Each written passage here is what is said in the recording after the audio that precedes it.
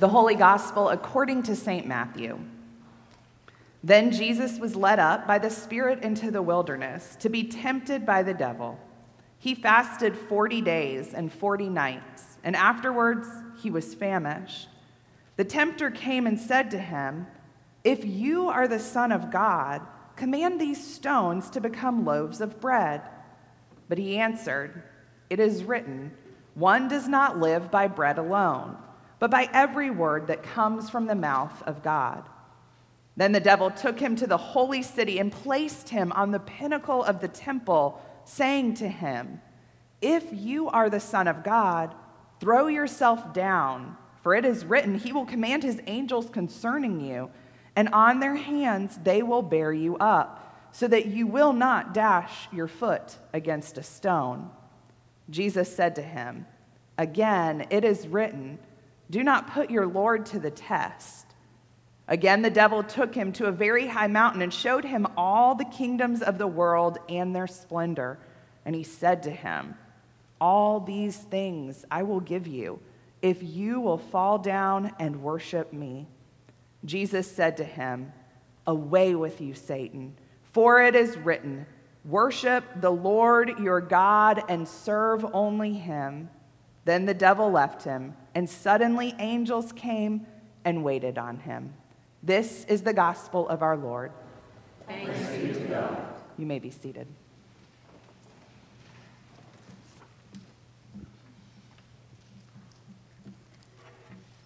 Let us pray. May the words of my mouth and the meditation of all our hearts help us to live and love like you, O Lord, our rock and our Redeemer. Amen. In case you missed it, Ash Wednesday, this past Wednesday, marks the beginning of Lent, a season where God calls us to reflect on the meaning of Christ's death and resurrection. The ashes and the sign of a cross on our foreheads set the tone for this Lenten season. They strike a reminder for us. You are dust, and to dust you shall return. But they're also in the sign of a cross, the symbol of Jesus' crucifixion that offers us hope past that to the resurrection. Lent is a time to be called back, 40 days to be called back to God. And throughout the Bible, we hear the number 40 a lot, right? For a couple examples, Israel spent 40 years in the wilderness learning to trust God. Elijah spent 40 days there before hearing God's still small voice on that same mountain where Moses spent 40 days listening to God give him the law, what we know as the 10 Commandments. And then there is our gospel reading from Matthew for today, describing Jesus' own 40 days in the wilderness, during which he was tempted by the devil without eating anything, a whole 40 days. 40. It's a significant number that can help us dig deeper into ourselves, our relationship with God, and our relationship with our neighbors. During this season of Lent, we are going to be taking a look at some different disciplines of faith that as we walk along our journey. We start out today with worship, so let's get into it. Right before our gospel text in Matthew, today it's the story of Jesus' baptism by John the Baptist, the story of the heavens opening up, the Holy Spirit descending upon Jesus like a dove, and then comes the voice from heaven proclaiming, "You are my Son, my beloved. With you I am well pleased." Now it seems like we turn the page, and immediately after that, Jesus is taken out into the wilderness with no food, no sleep, 40 days of being tested. He fasted 40 days, 40 nights, and afterwards he was famished. What a dramatic change from the scene that is just before us. Can you hear the taunting tone of the voice of the devil in each of these temptations? Temptation 1, If you are the Son of God, then command these stones to turn into loaves of bread. You know, Jesus, God gave Moses and Moses' people manna every single morning. He fed them and he took care of them. How are you going to care and feed your own people? Temptation 2. If you are the Son of God, then jump. Jump off of this highest pinnacle of the temple, because you know it is written that he has placed you in the care of angels to protect you. They will catch you. You won't so much as stub your toe on a stone. Do you begin to notice the pattern? The devil tries to pull Jesus into this if-then language. If you are the Son of God, then you will do this. And this temptation is still alive and well for us today. Think about it. If you are a good person, then. If you love your children, then. If you're loved by your parent, then. If you had a decent education, then. If you had faith, then. If you are loved by God, then. The list could go on and on. These two little words, if, then, they take us from a place of security into a place of uncertainty and doubt, and then that doubt turns into temptation. Now, the devil even adds scripture onto the second temptation to make his point stronger, to see if he can bait Jesus into that. But by the third temptation, the devil has figured out that this if-then language, it's just not quite working with Jesus the way he wants it to. So instead, for temptation 3, he says, look at this all. Look at all of this land. All of it can be yours. I'm in charge of them all, and I can turn them over to whoever I wish. If you worship me, then all of this is yours. The whole works. Think about it. If you worship me, your people will be free. They will know that you have come to save them. They will no longer be under Roman rule. It's time for a change. But here's the thing. The devil underestimates who Jesus is. He has just been filled and baptized. He has the Holy Spirit with him. Even if he's hungry and tired and lonely, Jesus knows how the devil and evil gets a foothold in this humanity. He knows how they work in the world, making our wants look like needs, making lies seem as though they are truths, sowing seeds of distrust to make you think that your faith is insignificant. We know how the devil acts, but it's even more important for us to look into Jesus' response to each one of these temptations. When Jesus is being overwhelmed and tempted, what does he do? He digs inside himself and remembers the basic truths of Scripture that he was taught. He recalls the stories of God and God's people. He remembers who and whose he is. Jesus trusts and holds fast to the faith that God is bigger, that God is more powerful than any emotion or hunger or temptation or anything that comes along. It is written. It is written. It is beautiful when you think about it. Jesus didn't even use many words other than those that were based right in Scripture. It is written. Jesus learned and grew into the stories of God. Jesus went to the temple to pray and to be around others.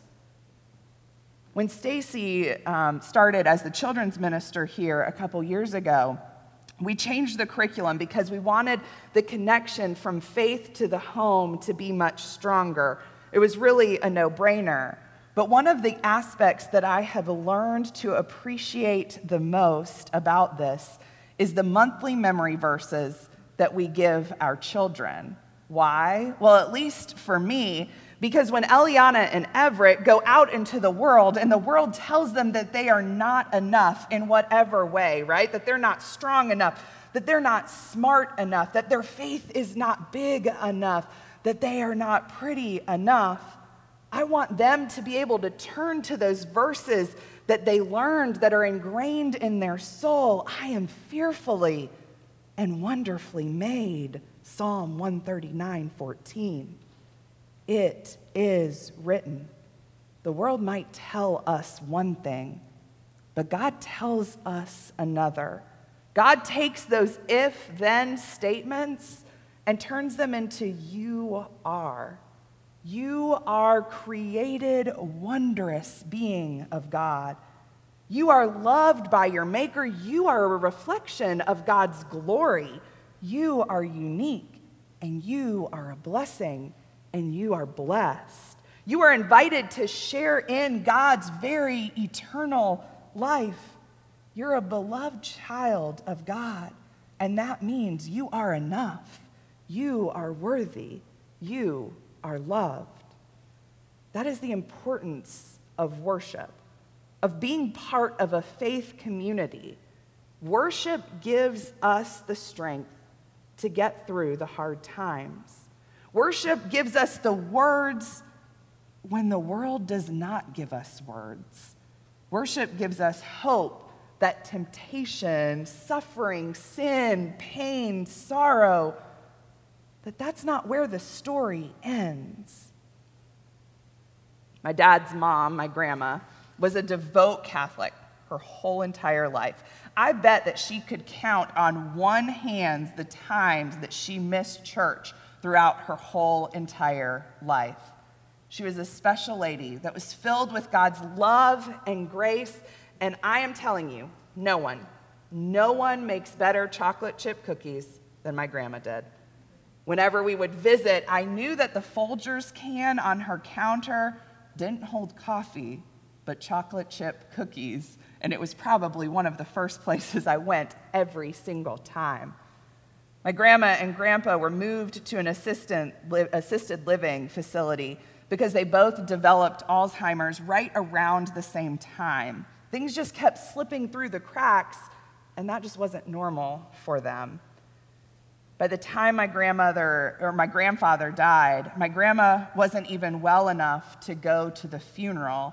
So my uncle is a deacon in the Catholic Church, and he came to the nursing home with a small group of family and led a service for her. During that service, my grandma heard words that were so ingrained in the depth of her soul. The words of the liturgy took over her heart and her mind, and when it was time to share our remembrances, my grandma had a completely lucid moment. She spoke with love about the man she was married to for over 50 years. She told stories and she laughed. I told my dad it was being in worship, hearing those old songs and the words that she knew so deep within her soul that gave her that lucid moment, holy and sacred moment to grieve.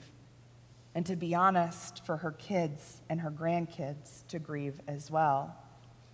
Years later, on a trip up to the Upper Peninsula of Michigan to see her, I walked into the room to find a shell of the woman that I once knew. She barely recognized anyone except my dad. He was the baby, and she always remembered my dad. She had a hard time talking, and nothing she said made a lot of sense. We sat there with her, and we told stories of our favorite memories with her. And when we were getting up to leave, I asked my dad if we could pray. "We'll finish with the Lord's Prayer, Dad." "You never know," I said to him. He told me that she wouldn't be able to say it with us. I prayed, and then we started praying the Lord's Prayer together. About every third or fourth word that we said, she would jump in with us. So we slowed down. We let her catch up to where we were, and we let her pray with us. Not one person left that room without a tear in their eye. It is written, deep in her soul, those words of worship were written. Worship matters. Being here together in a community, whether that's in person or online, to sing, to pray, and to listen to God's word together matters. Worship gives us strength to get through the hard times, because in the moments that we need it most, from the depth of our soul, God gives us words. It is written. You know, maybe Jesus didn't look the devil in the eye with all the strength in the world. He was tired, he was hungry, he was overwhelmed. But it was from the depths of his soul, when Jesus didn't have words of his own, that God gave him the words. It is written. Thanks be to God. Amen.